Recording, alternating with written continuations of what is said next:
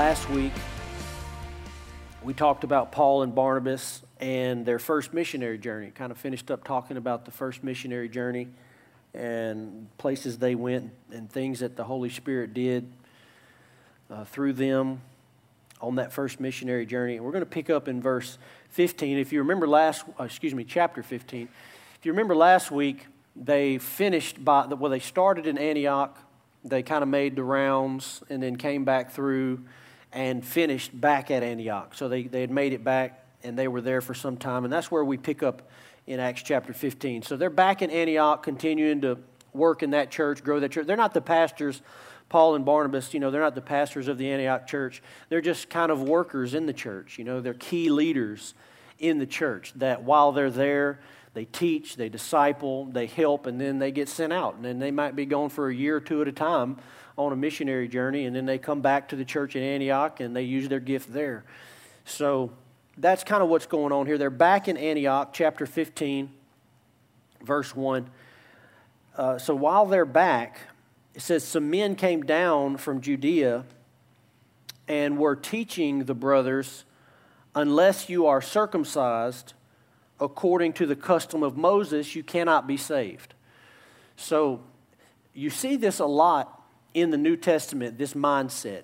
And so it was just really hard for Jewish people that were so used to being made right with God a certain way, right? You had to do certain things, and now that's being taken away. We're bringing in a group of non-Jewish people, and the standards for them just seem so much easier. It's just all grace. It's all faith. So they're having such a hard time with it because a lot of them were kind of mixed in that. In other words, they still followed the law. Even if they believed salvation was by faith and grace, they still followed some of the Jewish laws and traditions and things in their family that they had done for years that hadn't changed. And so they just can't. If you go back to the Old Testament, you remember, like David, when he's talking to Goliath, that was one of the names he called him, right? You uncircumcised Philistine. That was just, when they said that, it was like the sign of you are, really, they weren't talking about anatomy. They were talking about you're outside of the covenant.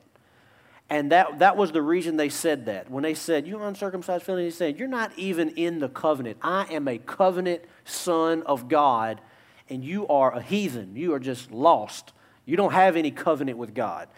That was what they meant by that. So these guys are still struggling with that. They're like, these Gentiles are coming in. We want them to be part of the family of God, but you got to at least get them to do, some of these Jewish things that we've been doing for all these years. So they're stuck on something, and I want you to get this, okay? Because they're stuck on something that God's not stuck on.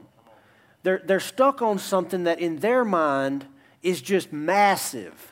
But in God's mind, it's nothing.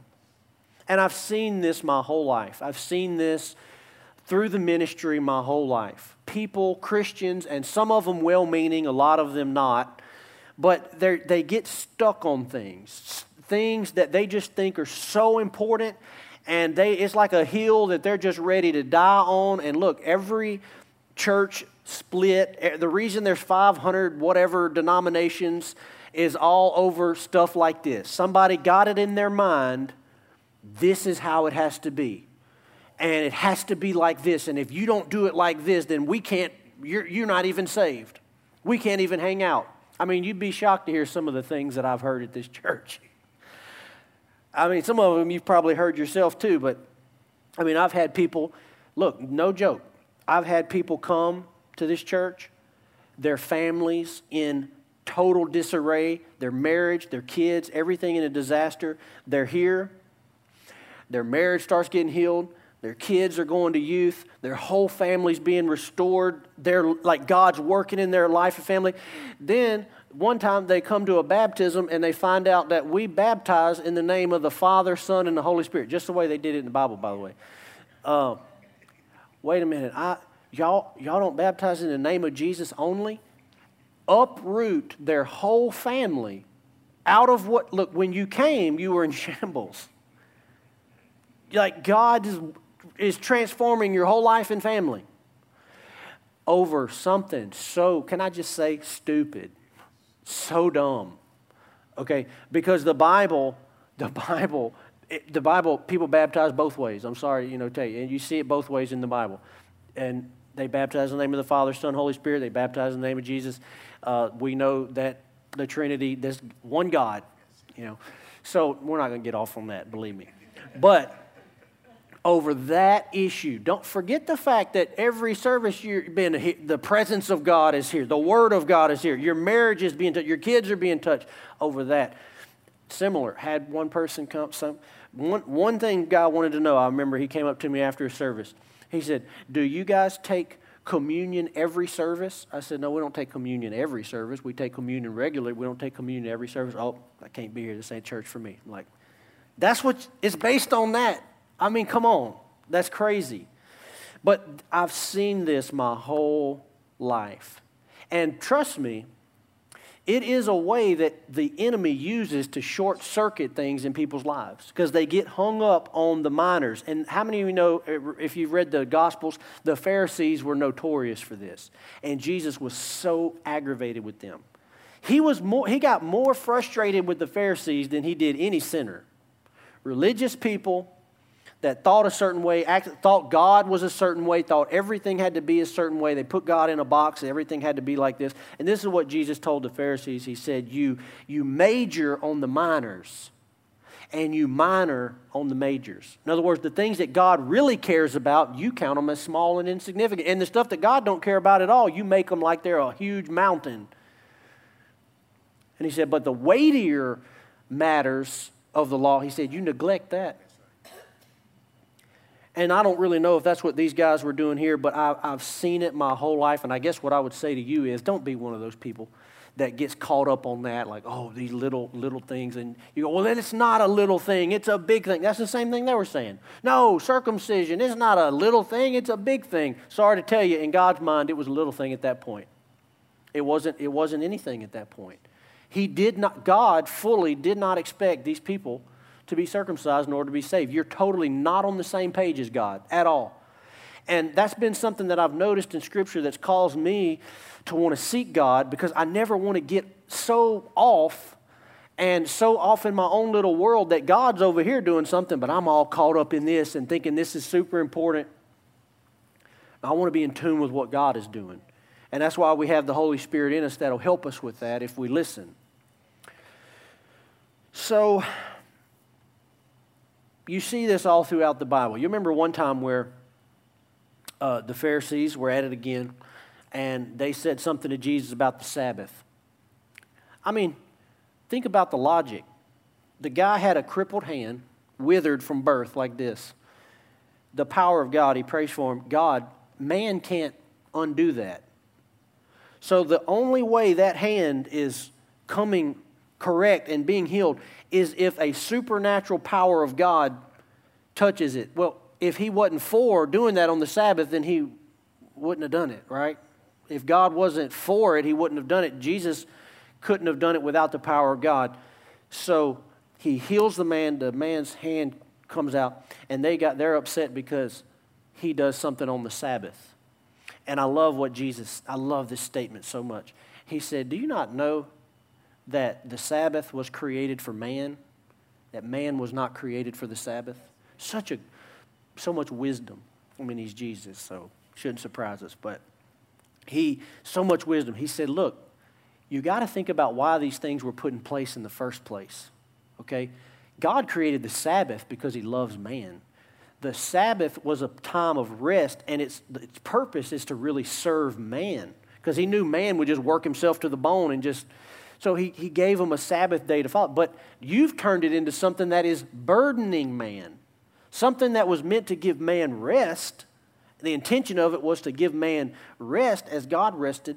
He said, you've turned it into a burden. He said, the Sabbath was created for man. Man was not created for the Sabbath, but you live like man was created to serve the Sabbath.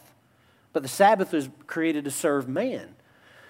And so we get these things all the time in Scripture. And so, this is going right at the birth of the church. I mean, in Acts, this is happening. All through the epistles, almost in every epistle, Paul has to address something like this. Some crazy idea the church has got in their head. Some crazy person coming through preaching some off doctrine, weird doctrine, it's almost in every epistle that it has to be addressed. And so right at the birth of the church, this is going on. So and look at how it causes division. I mean, you look at the church at Antioch, powerful church, planting churches through Paul and Barnabas all over the region. Man, God, amazing move of God. Now you got division stirred up in the church. Some guys come in, they start talking about this non-issue to God. And before you know it, 25% of the church, maybe 30% of the church is going, well, wait a minute, is this an issue? And now they're discussing it among themselves. Guess what? We're totally sidetracked. Totally sidetracked off of what we're supposed to be doing. We have a mission to reach the world, disciple people, affect the kingdom of God. Now what are we doing? We're infighting. Has this changed much? Because, this is how churches have been since then. I don't know if we ever learned this lesson. And praise God, we never really had this at One Life. I give praise to God for that. But we don't tolerate that, because that's the age-old strategy of the enemy, is church members turn on each other. Well, we're arguing about this, talking about this. Well, you said this, they said that. We're totally distracted off the mission, just bickering, fighting. And it's right from the beginning, you see that it was an issue. Unless you are circumcised according to the custom of Moses, you cannot be saved. Verse 2, after Paul and Barnabas had no small dissension and debate with them. How many of you would have wanted to debate with Paul? That dude, his mind was just, After no small dissension and debate with them, Paul and Barnabas and some of the others were appointed to go up to Jerusalem to the apostles and the elders about this question. First of all, I got two thoughts when I read this. They are in Antioch, and Jerusalem is about 300 miles away. So, number one thought, praise God for email. Now, because they had this question. It's so simple. But anyway, they had to get on their donkeys, 300 miles. They're going to go to Jerusalem, and they've got to talk to Peter, James, John. They got to talk to the big shots, and they got to find out, hey, what do y'all think about this? We're having this problem. What do y'all think about it? Again, look at the incredible distraction this is. Paul and Barnabas, they just got back from a missionary journey. They're trying to disciple of the church. They have to load up, go 300 miles away to go talk to Peter and John to get this issue settled. How many know Satan is just so happy watching all this go on? Everybody's arguing, talking. Now Paul, they're off on something else. And it's like if Satan can't stop you or get you to leave God and go away from God, he's just as happy to get you distracted off on something else, wasting time, wasting everybody else's time off of the mission. That's why we don't, I'm not trying to say it in a rude way like that, but we don't put up with that around here because it's such a distraction. And it's like, man, if you have that thing on you like that, you know what? There's other places to go because we have a mission to do. It's too important. It's too big. And we don't have time to argue over little stuff like that. And we love you, but, there's plenty of places for you to be. So they head off to Jerusalem, Paul and Barnabas, and they take this question to them. Verse 3. So being sent on their way by the church, they passed through both Phoenicia and Samaria, describing in detail the conversion of the Gentiles, and brought great joy to all the brothers.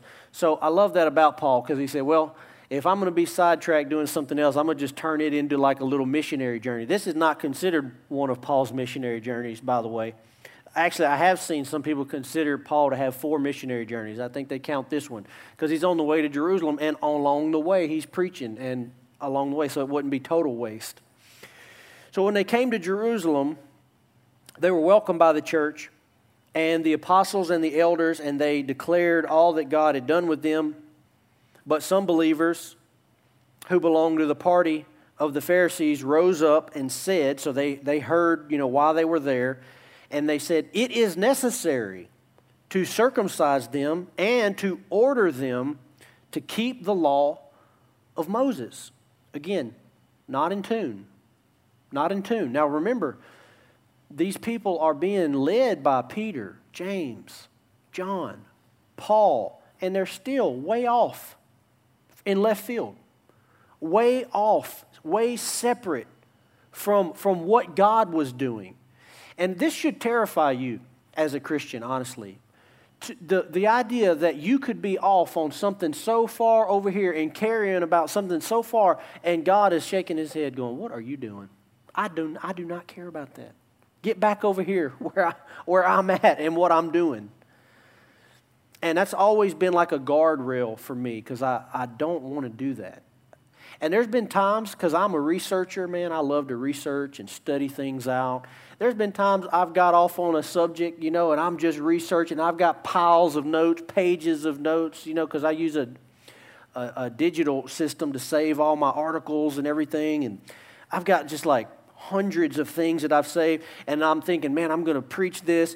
And at some point I go, I'm not even ever going to preach that. That is a total distraction. It's great information. Glad I had it. Glad I learned it for myself. But God's not speaking this to the church. This is just me. And we have to be sensitive to things like that. And the way it may present itself with you is something that you care about, something you think is so super important. You got to ask yourself, does God care about it? One of the kind of boundaries that I've looked at for that in my own life is how much does the New Testament talk about it? In other words, are there entire chapters devoted to it? Are there entire books devoted to it? Or there are a couple little verses? Is it a little bit obscure? Because if the Bible was written by the Holy Spirit, then he could have devoted as much time to it as he wanted. So he devoted the time to the things that really mattered, right? The things that were very important to him. So sometimes people will get off on these questions about, I could pick any number of topics, say, blood moons or some weird thing or whatever. And I'm like, that's just not a big topic in the New Testament. It's not like the Bible does not devote a lot of ink and pages to that. So let's stay focused on what it does devote time to, right? So they said it is necessary, they're convinced it is necessary to circumcise them and to order them to keep the law of Moses. The apostles and the elders were gathered together to consider this matter, and after there had been much debate. So again, this is going back and forth. And they're arguing over this. They're talking about this. And after there had been much debate, Peter stood up and said to them, brothers, you know that in the early days God made a choice among you that by my mouth the Gentiles should hear the word of the gospel and believe. And God, who knows the heart, bore witness to them by giving the Holy Spirit just as he did. Now here's what he's saying there. What he is saying is no one can deny the outpouring of the Holy Spirit that happened in their lives. And this was the same argument Peter used in the beginning with Cornelius and all of them. But here's what he's saying. He's saying, I can't give the Holy Spirit to people. That God has to do that. And if God from heaven gave the Holy Spirit to them when they were not circumcised, they didn't follow any of the Jewish law. In other words, how did they come to God? Well, they came to God by faith, and God gave them the Holy Spirit. So he was pleased with them. He was happy with them. And so Peter begins to explain this, and I want to keep reading that, but I want you to look first at Mark chapter 7, because I want to show you this with the Pharisees as well, this same mindset and how they looked at things. Mark chapter 7. But see, these things happen from time to time, right? Because it happens sometimes, maybe more modern topics in our time. It happens over worship. If you remember, I was never really part of a church like that, but I had a lot of friends that were in the Baptist church, and I remember for a long time, a lot of my friends were part of churches that the churches were trying to decide, well, do we stick with hymns or do we start singing more modern songs? And I can imagine it was a lot like this. A lot of debate, a lot of discussion, a lot of talk, trying to figure it out. And again, it's one of those things where if you just read the New Testament, you find out there's not a scripture that said you have to sing hymns. Right? There's not a scripture that said you have to sing modern worship songs either. So it's not really something we should be fighting over or arguing over, right? But they will. People will argue and they will talk, and they do it over worship, over baptism. I mentioned communion, over speaking in tongues, over tithing, over tattoos, and all kind of stuff. Whatever you want to pick, people can argue over it. I mean, I've seen churches like, no Christian ought to be dancing. Well, hey, half the places you go to dance, that might be true. Maybe you shouldn't be there, but things like that. Well, there's a lot the Bible leaves up to a person's conscience. It's not all just spelled out in Scripture of do this, don't do this, don't. And actually, the higher way that the New Testament lays out is a person's conscience. And the way it's explained in Scripture is your conscience is not my conscience. And my conscience is not your conscience. And there may be something that grieves you, but it doesn't grieve me, and vice versa. Now, we're not talking about things that are clearly spelled out in the Word. It's not like, well, it doesn't grieve me when I lie. Well, that's not what we're talking about. We're talking about things that are actually left up to conscience. A lot of it is not left up to conscience. A lot of it is spelled out very clearly. Don't do this. Do this. There are other things that aren't that clear. And so it's not spelled out, and actually it's how God wants us to live is with the law written on our hearts. In other words, as we live and we're grieved by something, we go, oh, I don't want to do that. But here's what the church loves to do. That bothers me. I'm not going to do that. That must be sin. So any Christian who's doing it, they must be sinful. And so we use what the Holy Spirit was grieving us about to judge somebody else. You see, there's a lot that I don't do in my life that I stay away from that just is not part of my life. It's not sin at all. It's not sin. The Bible doesn't say it's sin. But I don't do it because it's something the Holy Spirit has spoke to me about. But I don't get up here and preach that to you as if it's something you're supposed to do, because that's a matter of conscience, and we have to know the difference. So that's a whole other sermon. We could actually spend a lot of time on that. But Mark chapter 7, verse 1. Now, and the reason that's important, though, is because if you think about the Pharisees, that was kind of where they went wrong. If the Pharisees were started, the group of the Pharisees that Jesus just deals with so much in the Gospels, the Pharisees were started out of a very zealous passion to follow the law. I mean, they wanted to obey God. They wanted to follow His word so closely. But what happened over the years of the Pharisees was it became kind of an outdoing contest. Oh, you pray an hour a day? Well, I'm going to pray 2 hours a day. And this guy said, well, oh, you're going to pray 2 hours a day? Well, I'm going to do 2 hours a day on my knees with calluses. And then one guy said, well, I memorized the book of Genesis. Another guy said, well, I memorized the book of Genesis and Exodus. And it just kind of became that type of thing where it's not about God at all. It's just about me looking good and being better than you, So the Pharisees started doing that. Now, it might have been that one guy, was convicted to do it a certain way, but where they went wrong is when they started putting that on other people. And that's what Jesus talked to him about. He says, you love to heap heavy burdens on people. And so instead of it being something that drew people close to God, it was an obstacle for people to get to God. Because if somebody walks in this door, and this is why, for example, we don't have people come down to the altar to accept Christ. And people may think that's a simple thing. They go, well, it doesn't matter if you do or if you don't do it. I agree that might be the case. But for us, I don't see anywhere in my Bible where there is a test of salvation to come down in a room full of strangers to somehow prove your faith that what you were doing is real. And for example, if there's a sinner on a Sunday morning and we got a room full of people and God's been moving on them all service, during worship, the Holy Spirit's moving on them. During the Word, the Holy Spirit's moving on them. Just God's working on them. They're like at the point of salvation. And I get up here and say, and maybe they've been in a church where they know what's coming next. I got to go down to the front. I got to walk down. I got to stand in front of all these people. And why that's not, you know what, that's nowhere in the Bible that you have to test somebody's faith to see if you really mean it, you'll come down and stand in front of all these people. Never happens. Never happens once. Guess what? Not saying it's a bad tradition. It's a tradition of man.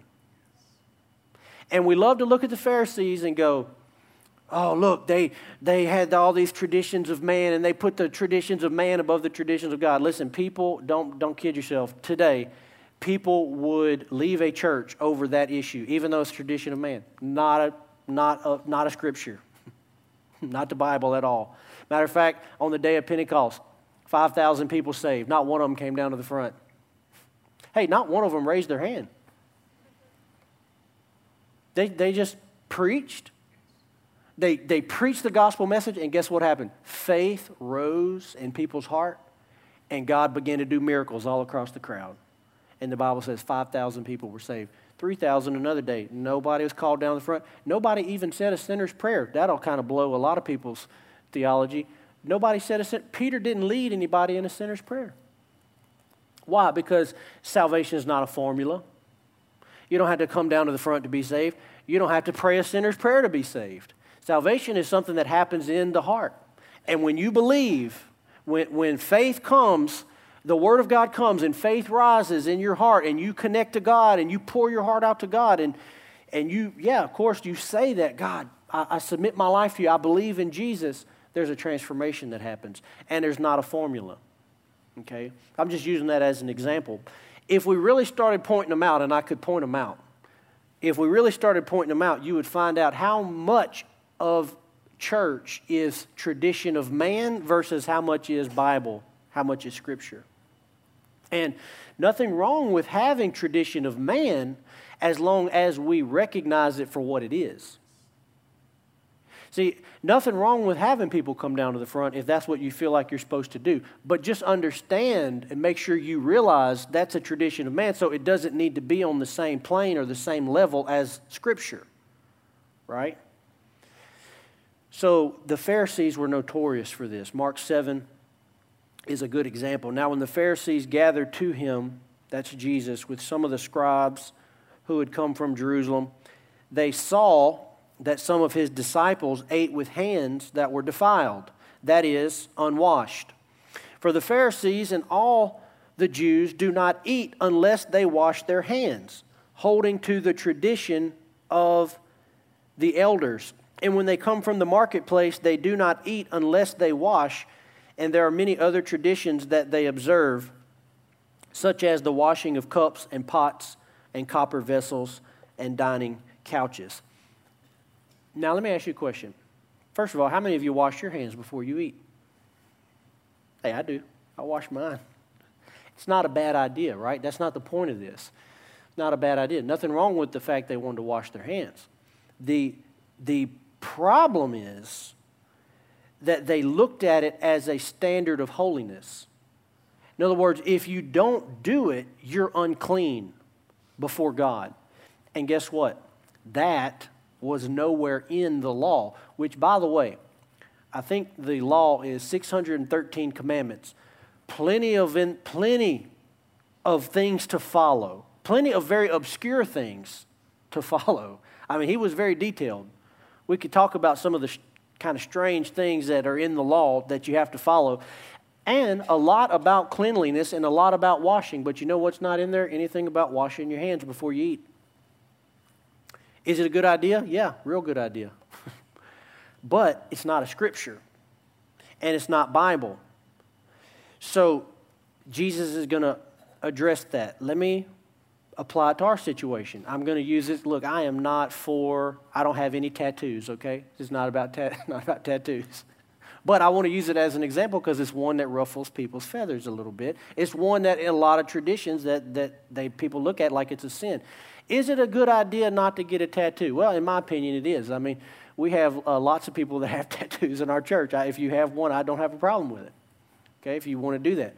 But is it a good idea? Is it a bad idea? Well, we could sit up here and debate whether it's a good idea or a bad idea, but it's not sin. Why? Because the Scripture doesn't restrict it. So if a person chooses to do it, guess what? They're not less holy than you. Does that make sense? It's not, and you go, well, I just don't think it is. And you could try to find things in the Old Testament, blah, blah, blah, but that's not, okay, that's not what that's talking about. But in the New Testament, nothing about it. We could go down the list of a few items, some that would make people really upset. But see, if God wanted it in there, he would have put it in there. And here's what you have to understand. You have to understand the difference between your personal beliefs, your personal convictions, and what you think is a good idea, and the difference between that versus what is a command of Scripture. See, my children don't have cell phones. They don't have social media. They don't have any of that. Why? Because I think it's a good idea. It's not Scripture. And if your kids have it, I don't look at your kids like, oh, they're not holy. You know, my kids are holier than yours or whatever. No, that's a decision that we made that I think was a good idea, but it's not Scripture. So I'm not going to hold that up as a standard now to like judge everybody else that I see. You know, there's times in our life where, you know, we didn't have certain media in our home, maybe TV or other things like that, you know. That's not a standard of holiness. And that's where people get off, and that's where people have been very frustrated with the church, legalism and things like that, because you take something that might have been a good idea for you and something God was speaking to you, and you tried to apply it to everybody, like if you're really holy, you'd be doing this. Well, you're just like the Pharisees if you do that. And we got to have enough confidence in the Holy Spirit that's on the inside of every person. I mean, I'm not your God. I'm not your Holy Spirit. You have the Holy Spirit on the inside of you. And if you don't listen to Him, why would you listen to me? So if you're not going to listen to the Holy Spirit on the inside of you, what else am I going to do? I'm going to come try to beat you over the head with it and make you see it and make you do it? Look, you have the Holy Spirit. We have the Holy Spirit. You have the Word of God. I have the Word of God. And we're all pursuing this thing together. But what I'm not going to do, and I had somebody say, well, what are you going to tell your kids about tattoos then? You know, well, I'll tell you what I'm not going to do. I'm not going to lie to them and tell them it's a sin. I'm not going to lie to them and tell them the Bible says this, because guess what? One day they're going to read it for themselves. They'll go, wait a minute, that ain't in there. No, here's what I'd rather do. I'd rather have a discussion with you, common sense, principles from the Word, things that I think apply, but it's not a specific point. I'd like you to see it for yourself, and I'd like you to make your own decision about it, not because I forced you to do it. I want you to make a good decision after we've had conversations about it and things like that. And that goes with a lot of things that Scripture's doesn't speak out on. Let me put it to you like this. For example, okay, this water bottle right here is not good or bad. It's just neutral. Now, if I open it and take a sip of it, it's good. If I kind of position it like this and I throw it at Sullivan and hit him right between the eyes, it's bad. Now, but itself is just neutral, right? It's neutral. And the Bible is very clear about that. I love this scripture in Titus. It says, to the pure, all things are pure. To the defiled, all things are defiled. In other words, a pure person is going to use this the right way. A wicked person, sinful person, like Dennis the Menace type guy is going to take this and he's going to use it as a wicked tool. Why? Because to the pure, all things are pure. To the defiled, all things are defiled. Money is a great example. Money is neutral. It's not good or bad. It's just neutral. Money in the hands of a pure person, a person who's saved, a person who's born again, is going to use it one way. Money in the hands of a defiled person is going to be used a completely different way. What about the internet? The internet is neutral. And to a saved, born again, pure person, the internet is going to be used for pure purposes. For a unsaved, wicked person, it's going to be used for wicked purposes. And we could go down the list on a lot of things like that. A lot of things are not inherently bad. They're actually neutral. But it depends on the heart.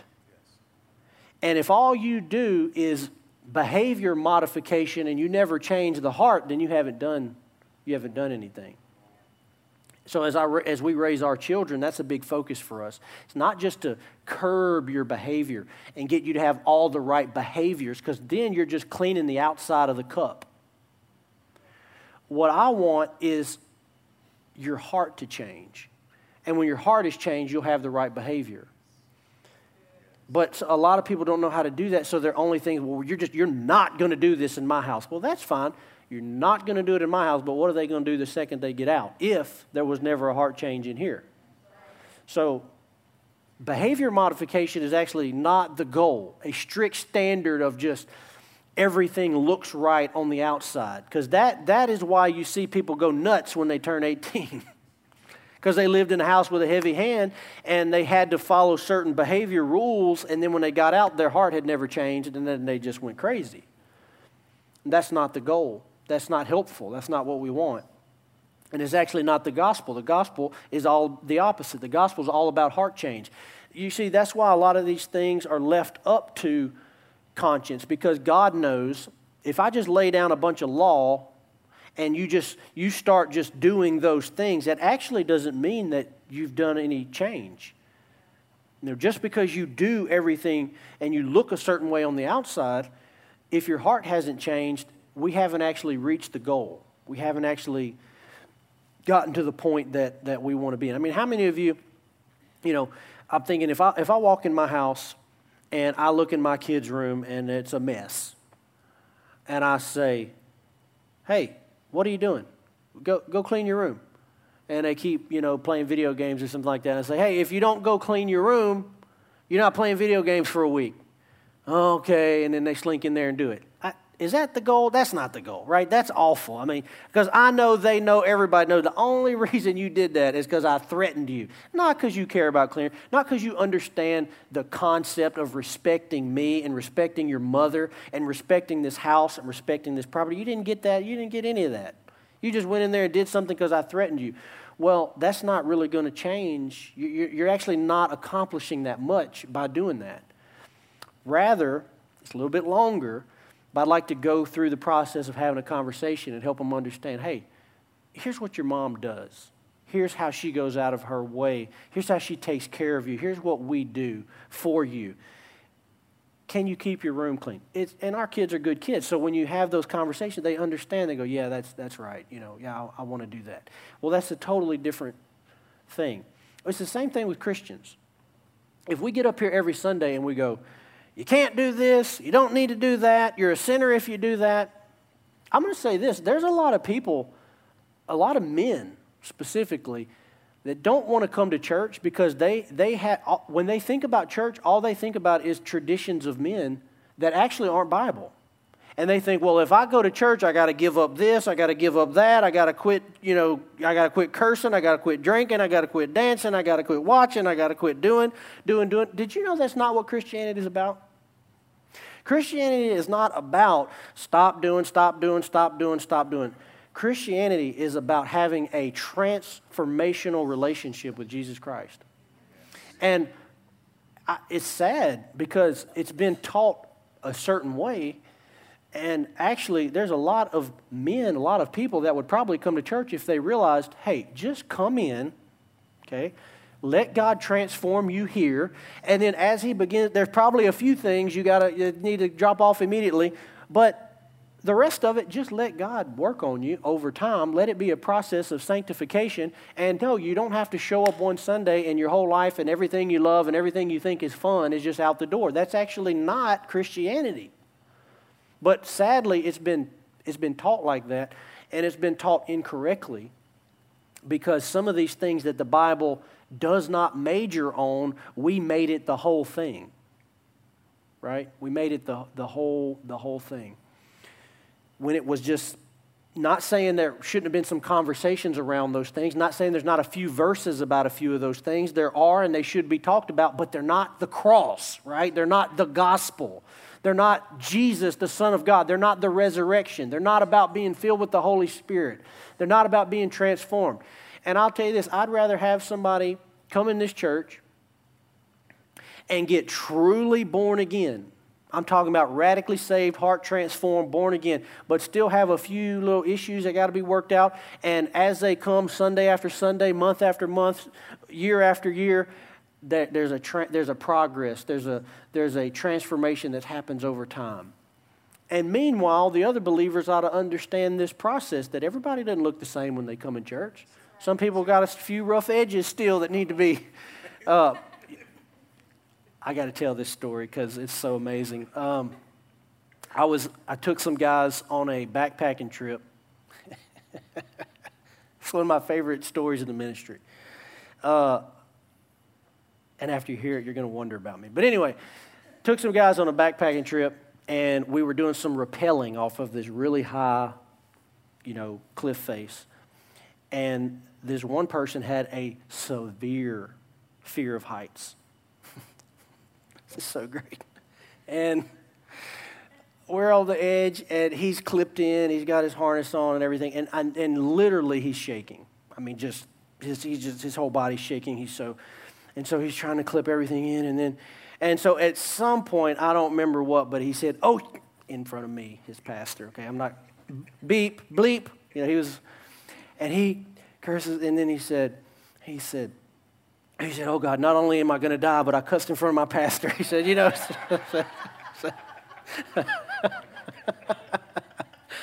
I said, "It's going to be okay. It's going to be okay, So I don't even know why I told that story. I can't even remember. But I guess I was talking about rough edges. Like some people have, a few little things here. But look, let's focus on what really matters to God. Should certain things fall off? Yes, but as the Holy Spirit leads you, how many of you 10 years ago, there are things that you wouldn't do today, and 10 years ago, you weren't convicted by it, but the Holy Spirit shows you as you grow, as you mature, as you move in the faith, and there ought to be a lot of grace and mercy in the church for people that come in at different places. It's another reason why people don't like to come to church, because they have a thing in their mind that everybody there is already perfect. Everybody there is already so far ahead of me, and everyone's going to see all of my flaws and problems, and I don't know the lingo, and I don't talk like everybody, and I don't know the songs, and I don't know where the verses are, and I mispronounce the books, and I got to look in the table of contents when the pastor says, turn here. That's beautiful. That should be part of it. I mean, that should be expected. That should be the norm, because there should be always people coming in at different levels that aren't where we're at, that are just saved and don't even know the books of the Bible. And when you say turn here, they don't know if it's in the Old Testament or New Testament, because they just got a Bible a few weeks ago. And so people still have, when that's the case, they still have issues. They still have things in their life. They still have wrong mindsets. And all of that is a process. And the church, in my opinion, the church has done a really bad job of helping people understand that. And not only helping church members understand that, but helping new people that come in understand that. That this is a place filled with grace, mercy, and help for you. Not people that are ready to, look at any little thing in your life and point it out, and you're wrong here, and you need to change this. And all that happens, and there's a lot of change that happens, but understand it's not part of your acceptance from God, and it's not part of it's not necessarily part of the salvation. It's just once you get saved, there is a process of becoming like Christ, and it takes time. So the Pharisees were very, very impressed with themselves, and they thought Jesus was going to be on their side. They said, why do your disciples not wash their hands? This is verse 5.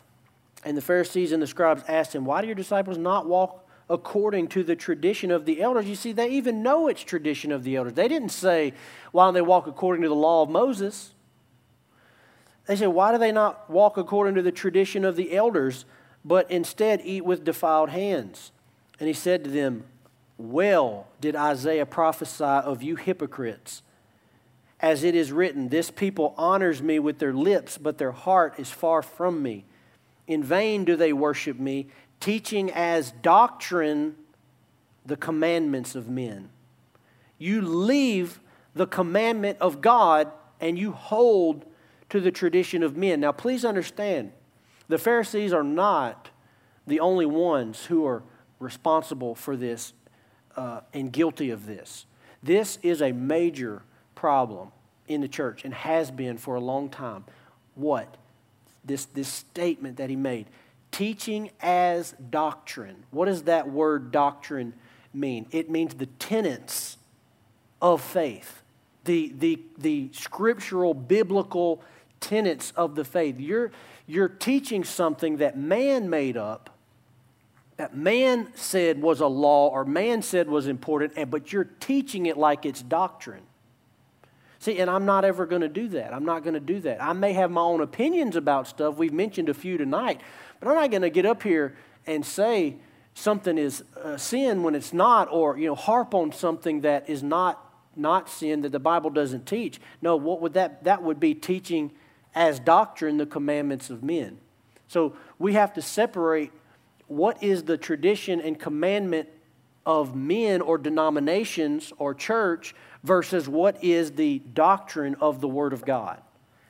And those two things are different. And then he warns them this powerful thing. He says, if you're not careful, you will actually leave the commandment of God over this issue. In other words, you will leave the commandment of God as you try to hold to the tradition of men.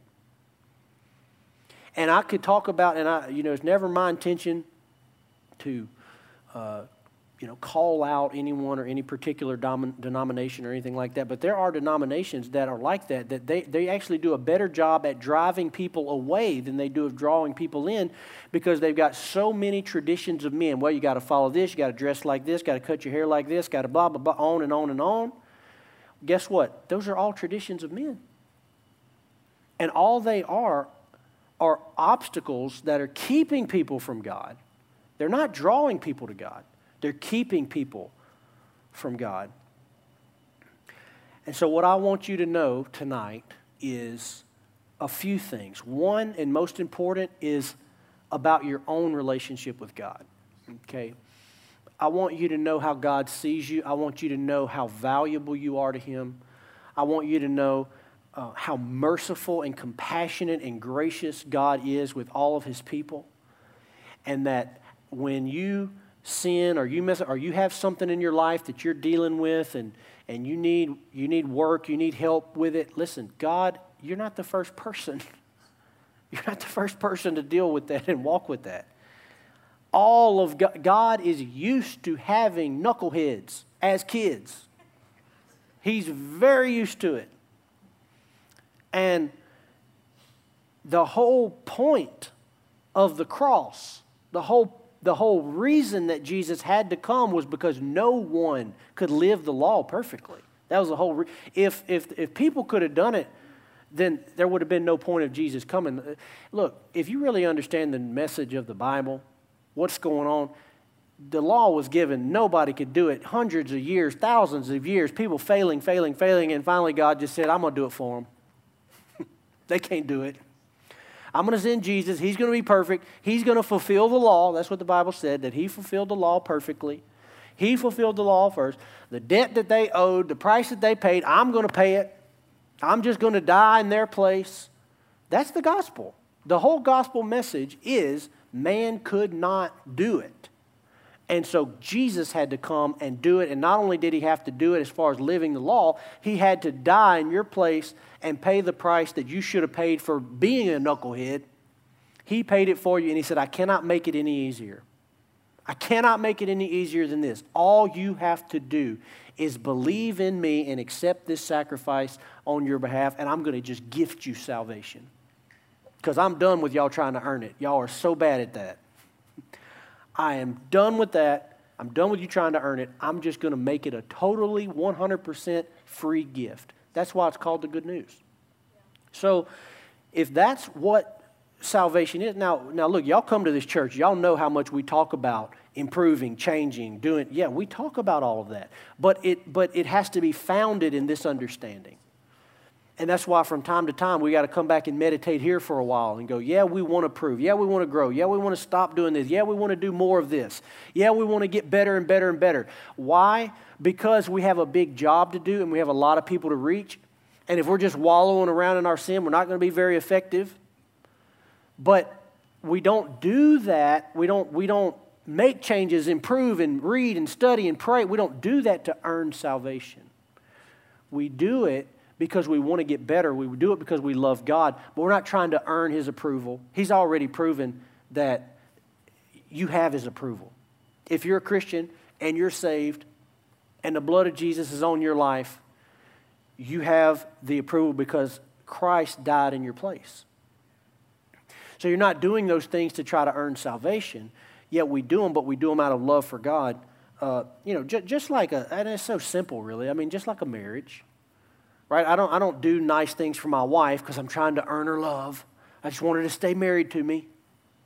I clean the dishes and I get her a card on her birthday. I do, and because I just want her to love me and I want her to think, no, I understand she loves me. And even if she don't, she made vows and so she's committed. I got it. All right? But I'm not doing those things actually to earn her love. I'm actually doing them because I love her. I want you to be happy. I want you to be blessed. I want to do them in service of you because I love you. That's the same as a Christian. We don't do these things for God so He'll approve or we'll get His favor or we'll get His love. Look, you already got all that. And listen, God's vows that He's made to you, God's covenant that He's made to you are way stronger than the vows you made as a married couple. Even the commitment you have to your own children pales in comparison to what God has for you and how God feels towards you. So you're not trying to earn that. You have that, and now out of that love, just live. Live the Christian life. Live the biblical life. Grow, change, develop. Yeah. Transform. Yes, absolutely. But not to get salvation, but so that you can be more effective on this planet. So that's number one. I want you to know how much God loves you and cares for you and why we actually change and do the things that we do. Secondly, and as important, what we're talking about should transform how we think and interact when we show up to church. When we show up to church on a Sunday, we need to have the awareness that every person who walks in that door is at a different place, and a lot of people are very ashamed. They're very insecure to walk into a church because they've been taught wrong. And they've heard these things their whole life, and they think God's mad at them. They think it's like you walk in and you feel almost like transparent. Everybody knows what I was doing last night. I don't know how. Somehow they know. The pastor knows, and so they're insecure and all that. But look, our job is to communicate love, acceptance, and go, hey, we're just glad you're here. We're just glad you're here. We're glad you're in the presence of God. Let God change you. Let the Word of God change you. And we're going to show you grace and mercy in your process as you grow and as you change at your pace and all of that. And that's the environment. And look, we already have that at One Life. I hear it all the time. I hear people, man, the people are so friendly and kind, and I felt right at home from day one. And that's beautiful. That's how it should be. But Jesus made people feel like that. It was the Pharisees who made people feel ostracized. Oh, we're not good enough. Oh, we're not holy. No one felt like that around Jesus. That's why He could hang out with sinners and tax collectors and other people, because they all felt comfortable being around Him because He wasn't condemning them. Now, He would say what He needed to say to them, but they could feel it was with love. They could feel it was for their best, with their own best interest in mind. And that's the kind of church that I want us to be. Number one, I want us to walk in that as individuals, but then I want us to demonstrate that and show that to others that come into the church. Amen.